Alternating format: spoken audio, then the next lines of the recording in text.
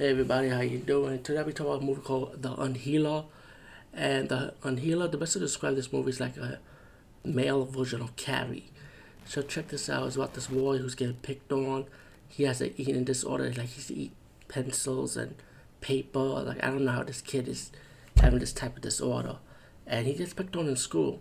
Meanwhile, you got this guy, Lance Henriksen's character, who's like he disrupted a Native Indian grave, and he got this power of medicine, that he could heal people. But the guy's like a real asshole, and the guy that one of the Native Indian guys telling him that give the medicine back, you gotta stop doing this. But he didn't want to listen to him, so the mother of the boy saw this when he was healing people, and he invited the preacher to come over to her house to heal her son. Well, when the guy was trying to heal her son, the demon in him that gave him the medicine kind of affected him, and he killed Last Henriksen character, and the power pretty was passed on to the boy now.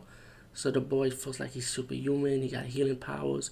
He could control people's mind about their thoughts, and if you hit him, you get affected by it.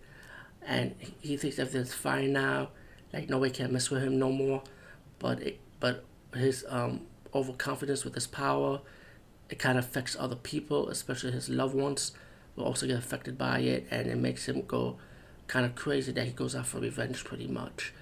And then once you find out about the Native Indian guy, that he also has personal intentions why he wants this medicine power also. And I don't know, to be honest, I actually enjoyed this movie, man. It's like I say, it's like a male version of Carrie. I found myself enjoying this movie, and I did like the twist ending. It was kind of predictable, but I did find myself enjoying the movie. So The Unhealer, definitely check it out.